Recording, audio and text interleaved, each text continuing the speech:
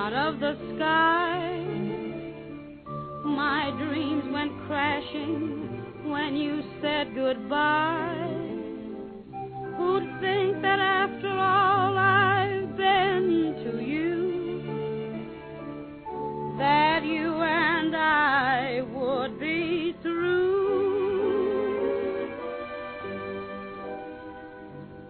Hello and welcome back to the H.P. Lovecraft Book Club. So I'm going to be talking about some of the letters that Lovecraft wrote to some of his friends, specifically letters written between March and July 1932. So as always, as I've been doing in the series, at least for the last couple sections of this podcast where I've been looking at his selected letters, I've been taking them like 20 at a time. And I'm continuing to do that here. And I'm also looking at them in the order, not chronological order specifically, but instead I group them based on who he's writing to. So this will allow us to explore themes, as they develop within a conversation with a certain writer. It makes it a little bit easier to deal with. Now, what's in these letters? Well, in this broad set, I mean, one thing to mention is the death of his aunt. The death of his aunt happens in July 1932, and he writes about this to several of his correspondents. It's a major theme of his letters from July 1932. Of course, his aunt had a really big role in his life. We've actually looked at some of the letters that Lovecraft wrote to Mrs. Clark in previous episodes, way back when I looked at the second volume, when he was when he was in New York. He wrote quite a few letters to her, and we looked at quite a few of those. Certainly she had a big impact on his life and did a lot for being his companion for much of his life and his time in Providence. So that death was not insignificant. I think another issue here in these letters is there's a lot about war. And this is going to be a theme we see a lot in his letters from this point forward, really, where wars not actively happening in some place, as in like East Asia. War basically starts in 1931 with the Manchurian crisis and was kept on for a few years in a more subtle way, and then broke out again in 1937. But you have war in East Asia, you have the growing growth of fascism in Europe, and that's going to be a theme too. I don't know so much in these letters, but certainly in this volume we see him talking about fascism quite a bit, his own ideas about what the fascist system meant to him and what he thought its place could be in a modern mechanized culture. So we have that. Now, 3 of the letters in today's episode are to Robert E. Howard. And I know I'm repeating myself here if you've been listening from the beginning, but I will say a little bit about these letters just to give you an idea what's in them, but I'm going to hold off my major thoughts about the Robert E. Howard letters till I look at the Means for Freedom volume, which will be how I end this series on H.P. Lovecraft in a few months, maybe 4 months or so. After I finish the rest of his stories, his revisions, then I'm going to jump into those letters because I think they're a nice way to maybe explore a lot of the themes we've been talking about in this podcast from the beginning. So I'm not going to say a lot about those letters. I'm just going to mention what's in them. So, without any further ado, let's jump into this. So the first 2 letters I want to look at were written to Vernon Shea. Vernon Shea was a weird fiction writer, much younger than Lovecraft. He started writing Shea. I think he first appears at the end of the 3rd volume of the Selected Letters, so that'd be like 1931 or so. We start to see letters to Vernon Shea, and a lot of the early letters were kind of letters expressing Lovecraft's interest in his work and encouraging him to do work, to continue writing. It's kind of the common stuff he writes to younger weird fiction writers that reached out to him. They're not nearly as interesting as the Howard letters, of course, because that was like 2 great minds really engaged in a prolonged philosophical conversation that went on for years. They're really an amazing example of American letters. but they're still, but this kind of the generosity of Lovecraft towards younger writers is something I've noticed quite a lot reading these. Now, both of these letters deal with war, and they were written not that far apart from each other, basically 1 week. So I don't know how long it. Sometimes, like I get the sense Lovecraft would get a letter, he'd respond to it and send it out, and then maybe get a postcard or get another letter maybe a day later, and then he'd write again. Sometimes there's a longer gap between letters, and then this is an edited book, so we don't always know all the letters, at least I don't, all the letters that maybe weren't being included at all and what's in them. I know editors have been collecting a lot of these letters to single correspondence and publishing them, like the Robert E. Howard collection. But with Vernon Shea, I don't really, know. My point here is we don't get the other side of the conversation. So we don't know what's inspiring these comments. But these 2 letters, one dated March 22 and the other dated March 31, both 1932, both talk about war. And we see in these letters Lovecraft being very realistic about war. He thinks it's horrible. It may destroy civilization. But he also thinks war is not controllable. It's like a force of nature. And it sort of exists in the universe in a way that cannot be stopped. And he thinks, where does this come from? Well, it comes from civilization. And now he's an advocate of civilization. He believes civilization is essential to one's cultural bearings. It's really our foundation for all identity and meaning in a very indifferent universe. But it's also the cause, as he talks about in this letter, of war. Groups, civilization in groups, and specifically groups, cause war. And war is the consequence of grouping in groups. And only, he says, force can stop aggression. So he's, I don't know if I'd say he's an interventionist, but he does believe that, he's not a pacifist. He's making an argument against pacifism. And as far as I can tell, it seems that Vernon Shea was making pacifistic arguments towards Lovecraft. And Lovecraft, like this older mentor, wants to correct him and say, this is not going to work. Pacifism is going to work. If you got aggression, the only way to stop that is with force.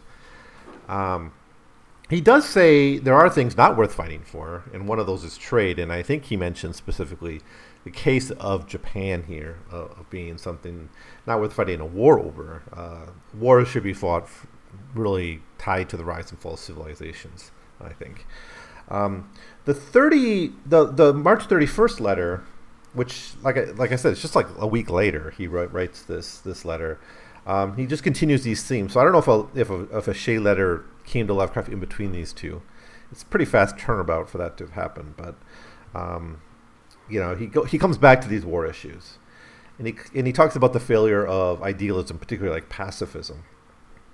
And he mentions like the desolation of Greek civilization, and the destruction that took place in Greek civilization, and he blames it on the Greeks not really standing together. Of course, if you study ancient history, the Persian Wars, when they did stand together a little bit more, they were successful. But he kind of talks a little bit here about the necessities of civilization for one's identity. He even says nations give citizens their identity, which kind of feeds into his overall argument about civilization. He even suggests here universal training for citizenship, which I think is not a horribly bad idea. I don't know. I'm saying we're not going to go to the Robert E. Heinlein Starship Troopers mode necessarily, but some kind of education in how to be a citizen, how to be engaged, is not a bad thing, I think. Maybe I wouldn't have said that a few years ago, but living in this very depoliticized culture of China, I can kind of appreciate training people to be politically active. And if that means military service, I don't know if I'm offended by that as I used to be.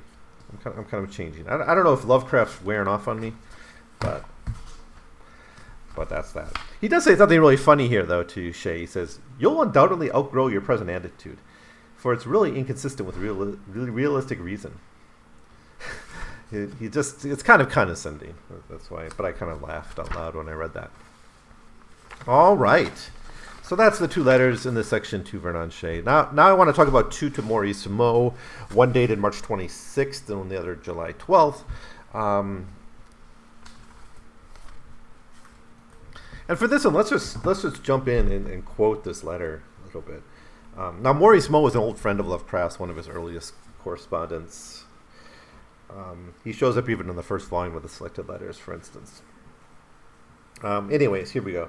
Quote, many an aesthetic dreamer is not a true introvert, but rather, as Aldous Huxley points out in Proper Studies, a sensationalist extrovert who derives his emotional satisfaction from the visible world, viewed purely as an impersonal, decorative spectacle instead of from an inner world of his own subjective synthesizing. Wilde, Flaubert, Gautier, and many others were sensationalist extroverts, and I'm inclined to think I am, end quote. So this is really important because he's identifying himself in this group. He's not just defining this group of sensationalist extroverts, meaning, as he says here, you're extroverted in that you're drawing your aesthetic pleasures from the world around you, not purely from internal imagining, right? And a true introvert wouldn't need that kind of outside energy that from, the way sometimes people talk about introversion is like, do you get energy from what's outside of you, or does it wear you down, right? That's sometimes how it's talked about. And Lovecraft saying he's actually getting his energy from outside, but it's not like the typical kind of extroversion we think about.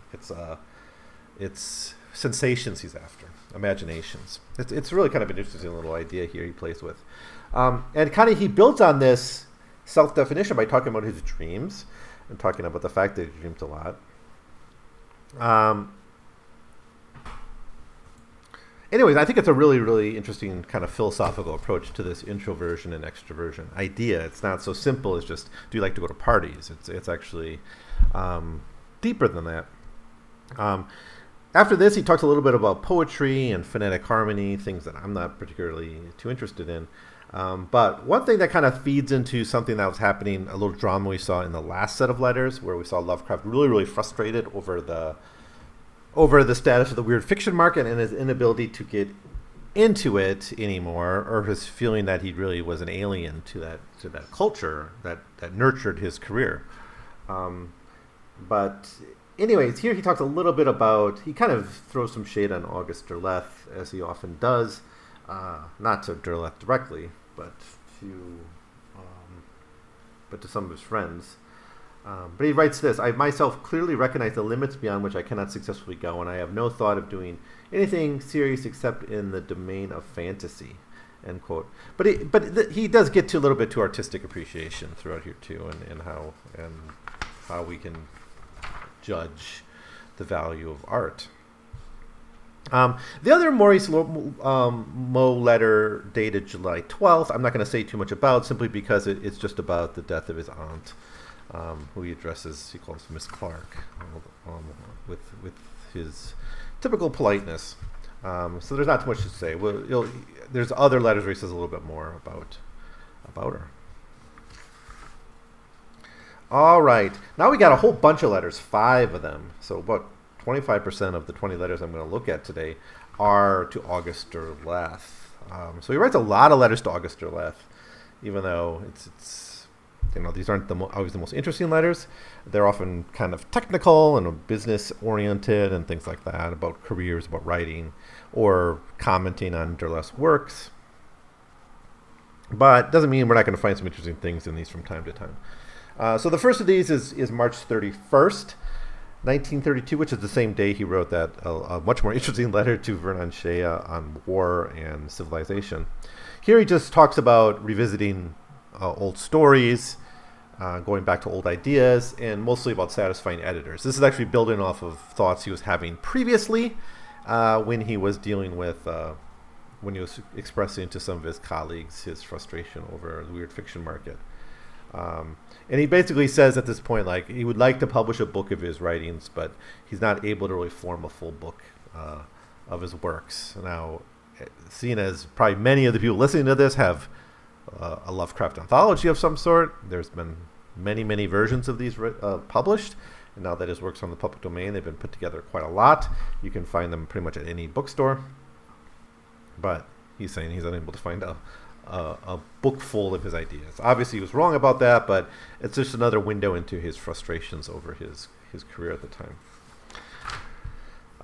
So the next one, we jump to April 30th. April 30th. Yeah, I don't know.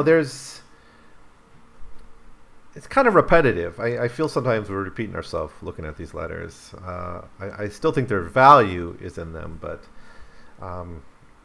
I get the sense the editors of these letters had certain ideas that they wanted to say about Lovecraft, and they found the letters that really fit that. So those themes constantly come back. And here's one good example of this. Once again, we're getting Lovecraft praising Poe, Dunsany, and Blackwood. Whenever he's praising some author from previous generations, it's like these three people keep coming up, and he'll talk about his inability to match their brilliance. It's it's a little bit repetitive, but whatever. That's all I'm going to say about that one. So next we have June 6th. So this is a little bit more interesting. This is another travel letter. We get to see Lovecraft once again traveling, and it's always fun to watch him travel because he's so much in love with different cultures across North America, which is everywhere he traveled. I mean, he didn't travel outside North America. He went to Canada, mostly the eastern part of the United States. But this was the trip to the South. Now, this letter is dated June 6th, as I said, and he's talking about his trip in the South. He goes to New Orleans. He talks about visiting some southern plantations and compares that to the Northeast.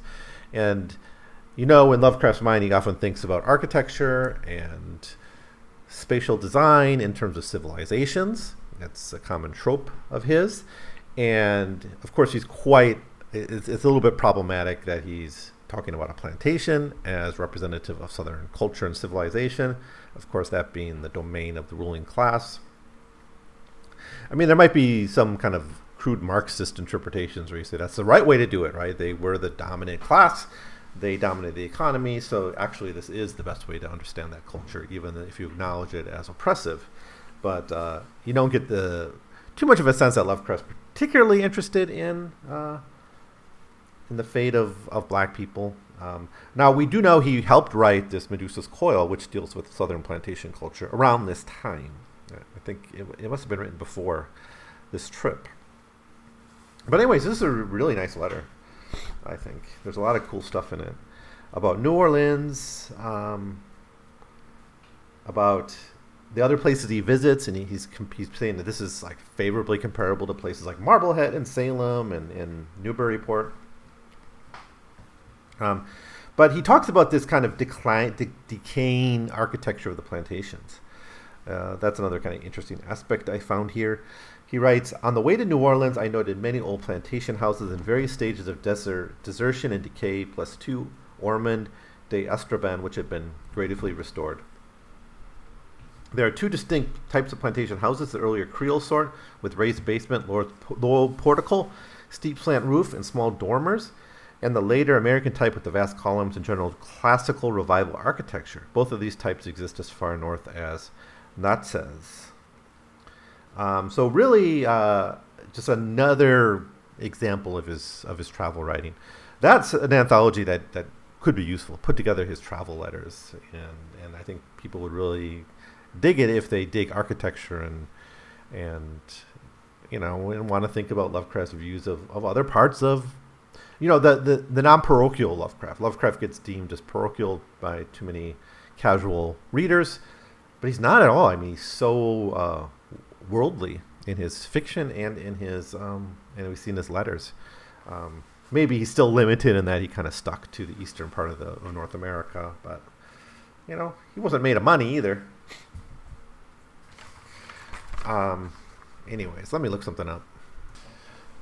Yeah, I just went to look something up. Medusa's Coil was written in 1930, so actually 2 years before this trip. But the fact that that's set in a decaying, deserted plantation house in this part of the country, I think it's significant because he's talking about it here in this letter. Anyways.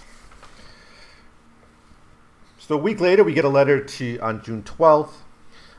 He's still in New Orleans when he writes this, and he talks mostly about the distinctive and unique New Orleans environment and its architecture. So there's a lot here about architecture as well. So I'm not going to repeat it, but he gets into a lot of details about the different types of patios, the different types of buildings he sees.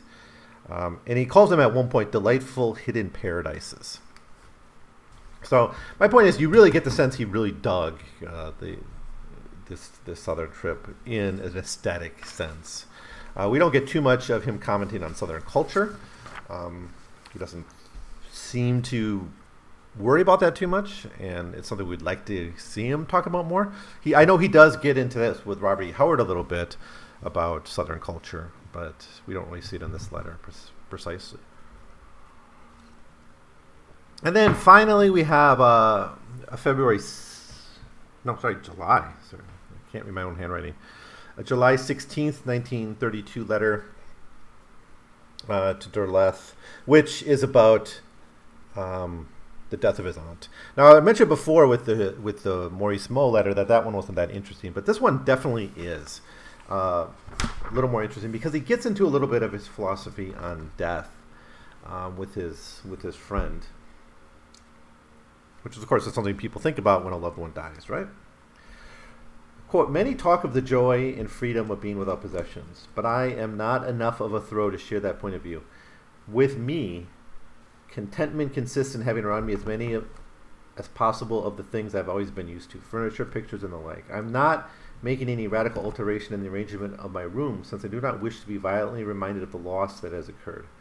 I am now the custodian of all the old family papers and relics, wills, records, military and civil commissions, daguerreotypes, miniatures, and the like, many of which so mixed with their former arrangement I have never seen before. It will be my endeavor to keep them in better order, end quote. So in some sense, it's a little perverse, right? It's the most extreme. You end up with like the Psycho story, right? Where you actually you can't come to terms with the loss, so you literally like are in denial about it. But that, I mean, obviously that's not Lovecraft's problem here. But Lovecraft is saying he's not the kind of person who's going to like clean out his aunt's stuff and make room for a new study in her room. And you get the sense it's coming from not just a respect for her, but a deep wish to honor her, right, and remember her, and not have her presence on this planet just kind of wash away. It kind of is touching, I think, and I think maybe people of my generation with boomer parents and they got the I don't know if this is common. I think it fairly is. It was not to call a whole generation hoarders, but they were more likely to have unnecessary stuff than maybe my generation, or certainly millennials or younger generations. And it's, and as boomers go in coming years, this is, what's this going to, there's dump all this stuff. What are you going to do with all this stuff? And, Lovecraft's making a case here for honoring that in a way, right? Quote, it will be my endeavor to keep them in better order. But there's also a psychological element to Lovecraft saying, like, he can't imagine not having these things. To get rid of this would to lose part of his life. It's kind of touching, and it's worth checking out, I think. All right, next, 3 letters to James Ferdinand Morton. This is one of his, one of the people he corresponded with quite a lot. We've been talking a lot about the letters to James Ferdinand Morton. These are usually, you can expect when you see one of these letters, a good letter dealing with politics, dealing with other cultures, big issues, philosophy. I actually think if you just read the Morton letters, you don't have to read a lot of the others, because almost everything important he has to say, he says in one way or another to Morton. I'm becoming more and more convinced of this. But it's also a good reminder of why it's great to have a good friend who, even if you don't agree with many things, you can feed off each other. Anyways, the first one we have is just dated April 1932. he sometimes does that. He doesn't always give the formal date. I think he does it to Morton more than some of the others, though. But here he talks about the steadiness of Asian culture. It's kind of another thing we've seen him say a lot, especially with this kind of rise of Japan and this what's the future of China going to be, and can Japan conquer China? These concerns. He basically is doubtful that Chinese civilization could be overthrown because he sees it as so steady and kind of permanent. It's like a force of nature in itself, and really can't be disrupted too much. I don't know if you would agree today. I mean, there are people who still talk about, kind of have that kind of Orientalist idea of the eternal Asia, eternal China. China's kind of unchanging. Like, its political culture is still rooted in Confucianism, they might say. Or, and even the Chinese will do this. They'll talk about, our culture goes back 5,000 years. It's and kind of ignoring changes that go on within those 5,000 years and the revolutions and the upheavals. But then you get this other vision of China where everything is new, right? Old neighborhoods are being destroyed. I recently moved to a new apartment. And, I got a historic building next door. It was built in 1930. You don't find it. It's like the only one I've really seen here. There's a few other areas. There's like some old Grand Canal stuff in Hangzhou. But there's not much in the way of old buildings. It's all been destroyed and leveled and to make way for this new China. So I don't know if you look. I mean, I'm more on this idea that Chinese culture is rapidly changing, and it's not. You can't learn as much as you might think studying ancient Chinese philosophy to understand contemporary China. Not that it's not interesting and valuable to study in its own right. All right. With that aside away, let me try to get my thoughts back in order here.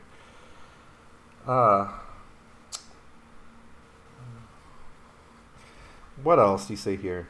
There's a lot of interesting race stuff in this letter. For instance, at one point it says the Nordic people should have stayed in Asia. Now he's taken this old idea of kind of the Aryans as the people who migrated into India, right? Being of the same culture of Western Europe. But here's what he says. I'll just read this because it's so weird.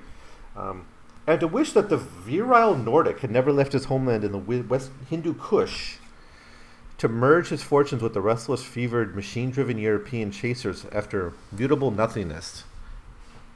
And I'm not even sure who he's talking about here. Who are the machine-driven European chasers after mutable nothingness? When he's talking about the Nordic migrants from the Hindu Kush, the Greeks were Aryans, right? Or they're not Aryans. They were the Indo-Europeans. So I think isn't that who we're talking about here? I mean, I need an anthropologist, a historian of anthropology, to say what was the views of migrations specifically at that time. But here's what he says more. He says, had we stuck to Asia, we might have founded a permanent world empire of unrivaled splendor and irresistible strength, as mighty and as puissant as Rome, and as stable and enduring as antique Egypt or deathless Sinai. We might have killed off all the slant-eyed yellow folk, and had long camel trains of slaves and gold and ivory and strange crystals sent to us by tribute by the dark-eyed vassals and cringers of Ind, of Persia, of Africa, of Europe, and and he goes on about this. It's like a weird fantasy. It's perverse. But the core idea here is that had we stayed in Asia, we could have this kind of permanent, stable, dominant civilization, like a permanent world empire, like China, which is such a weird thought. I mean, it's like a geographical argument, not even a racial one at this point. He's so, sometimes his ideas just do this. He's a wild guy. So, anyways, that's all I'm going to say about it. Read it yourself, and if you can make heads or tails of exactly what he's trying to say here, let me know. Next, James Morton, same month, April 1932. This is just a weird letter. It's I don't even know what to make of it. It's about a guy named Henry Borps who was working at a hospital in Bellevue, and he's just kind of passing on some information. But he does say this one interesting thing, though. Gord knows I'm no friend of ennui, but I want to kick I want my kick to come from something other than the gruesomeness of physical and psychological abnormalities, pathology, and decay, end quote. He's basically saying, I would never want to work in a hospital. It's too creepy.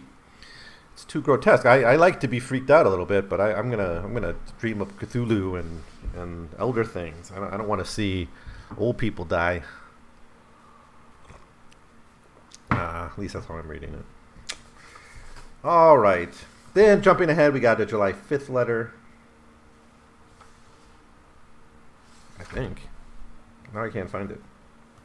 Here it is. I wrote this at a bar, these notes. You can tell from my handwriting and the more terse state of these notes. Okay, July 5th. So this is his aunt dying. Not quite dead yet. No, he says she was dying and now she's dead. So he's kind of telling the whole process. So this is right after she died, I believe. And, you know, it's a traumatic thing for people when someone you've been with your whole life and relied on and spent a lot of time with dies. But he goes into details of her illnesses, her coma, and the fact that when she went, she probably didn't recognize H.P. Lovecraft anymore. Then a little bit about the minister who's going to come and do the services and all that stuff. But here he gives some thoughts on it, the shock of this death on him. Quote, the suddenness of the event is both bewildering and merciful, the latter because we cannot yet realize subjectively that it has actually occurred at all. It would, for example, seem incredibly unnatural to disturb her pillows now arranged for my aunt in her rocker beside my center table, her accustomed reading place each evening. End quote. And this feeds into what he was saying to their left, too, how, you know, it seems in his mind almost disrespectful or an assault on memory itself and history and her and respect for her the importance of her life to disrupt what she was in that house. She's a ghost, right? That may be one thing. Lovecraft is imagining her as a ghost who's going to expect her stuff to be there. And Lovecraft can't imagine living in a place without those things and without this person. It's kind of touching. You really see how much having her in his life meant to him, and you know the fact that he wrote her very long letters from New York, I think, builds off that. All right, Clark Ashton Smith.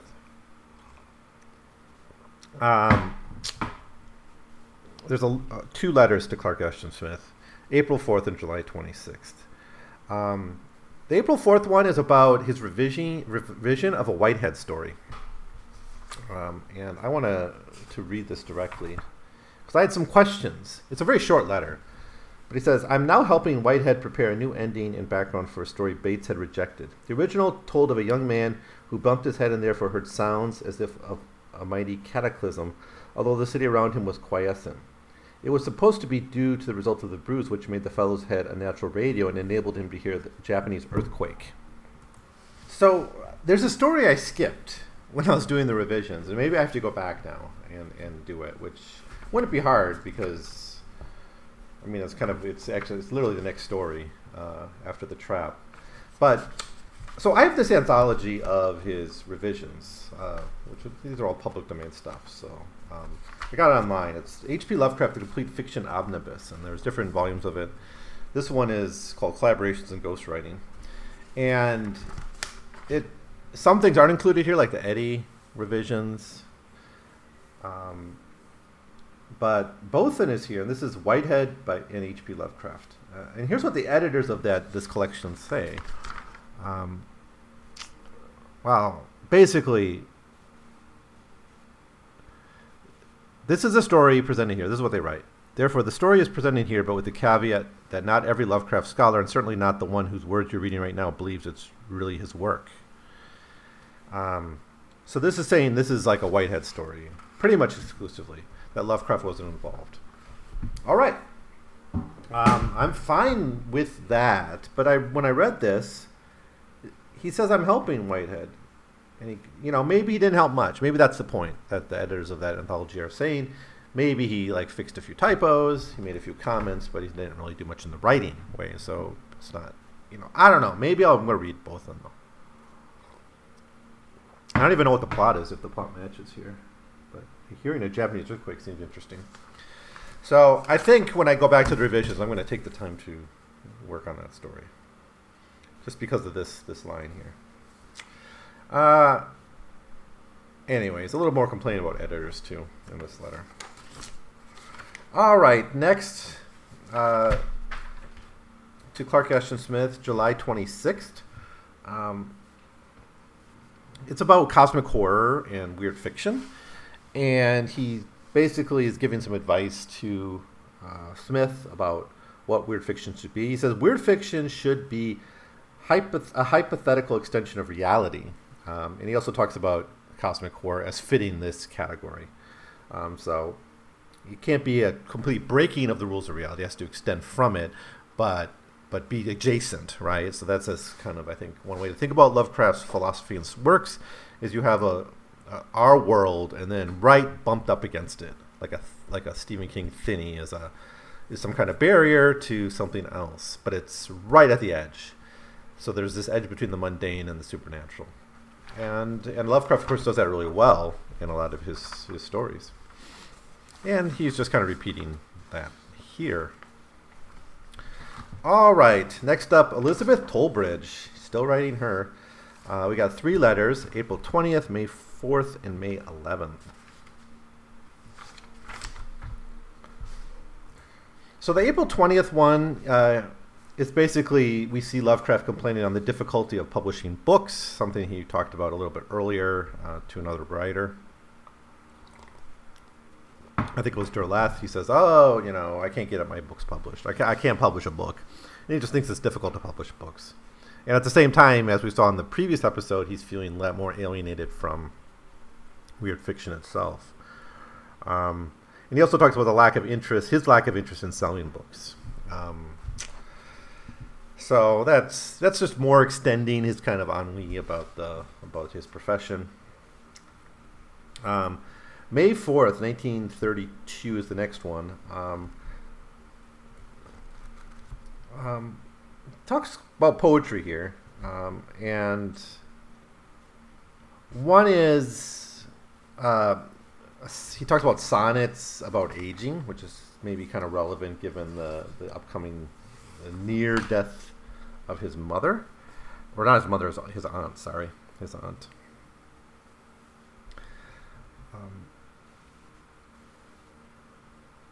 What does he write?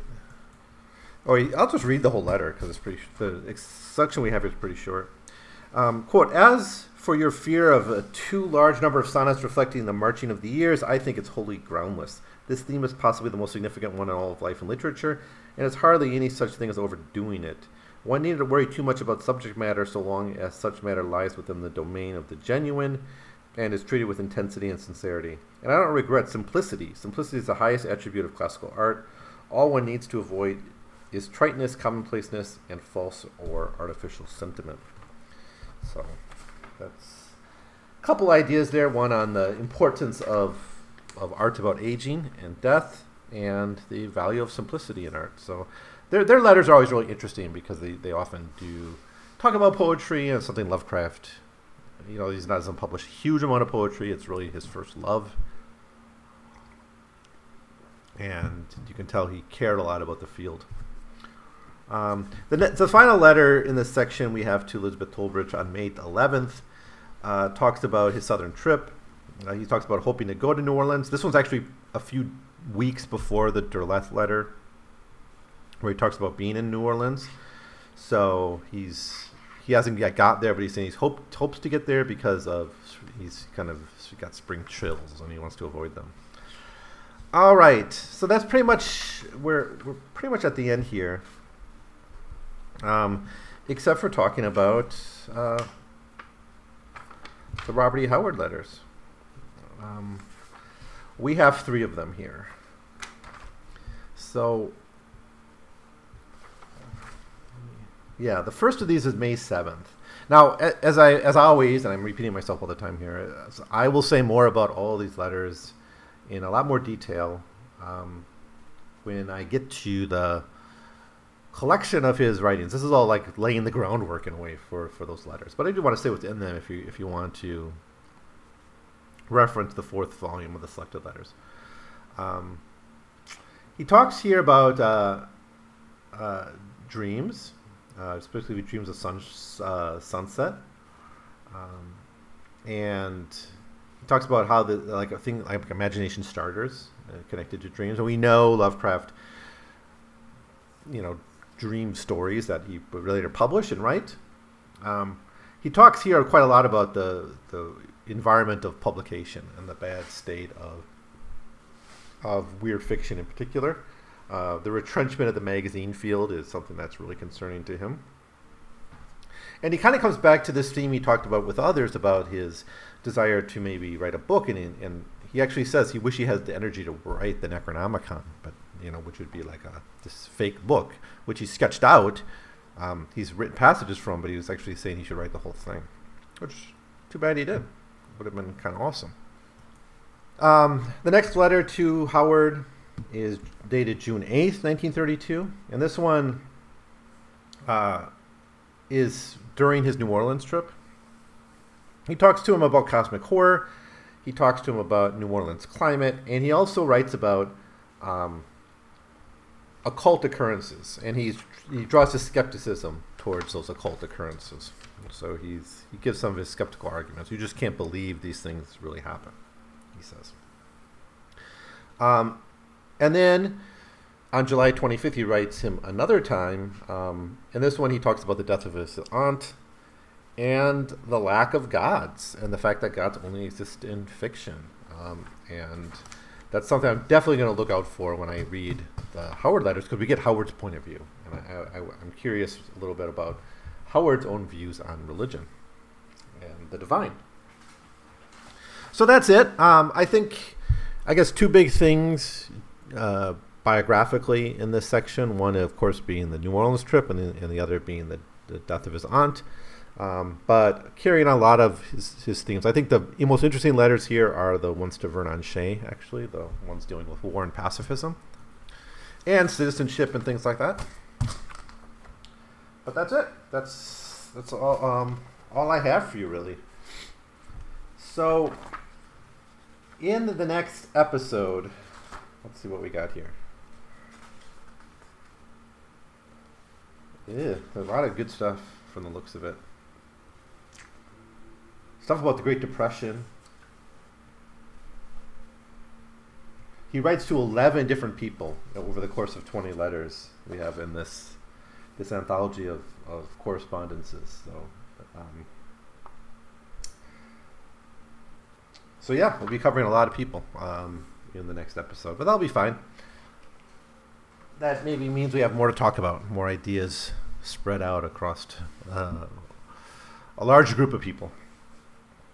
So anyways, I'll get to it as soon as I can. Thanks as always for listening. I will see you next time. If you have any thoughts about any of these issues or any critiques or revisions you think I should make about my anything I've said, send me an email at 100pagescast@gmail.com. In the next episode, we'll carry on looking at letters from August to November of 1932. Thanks for listening. See you next time. Now we're strangers.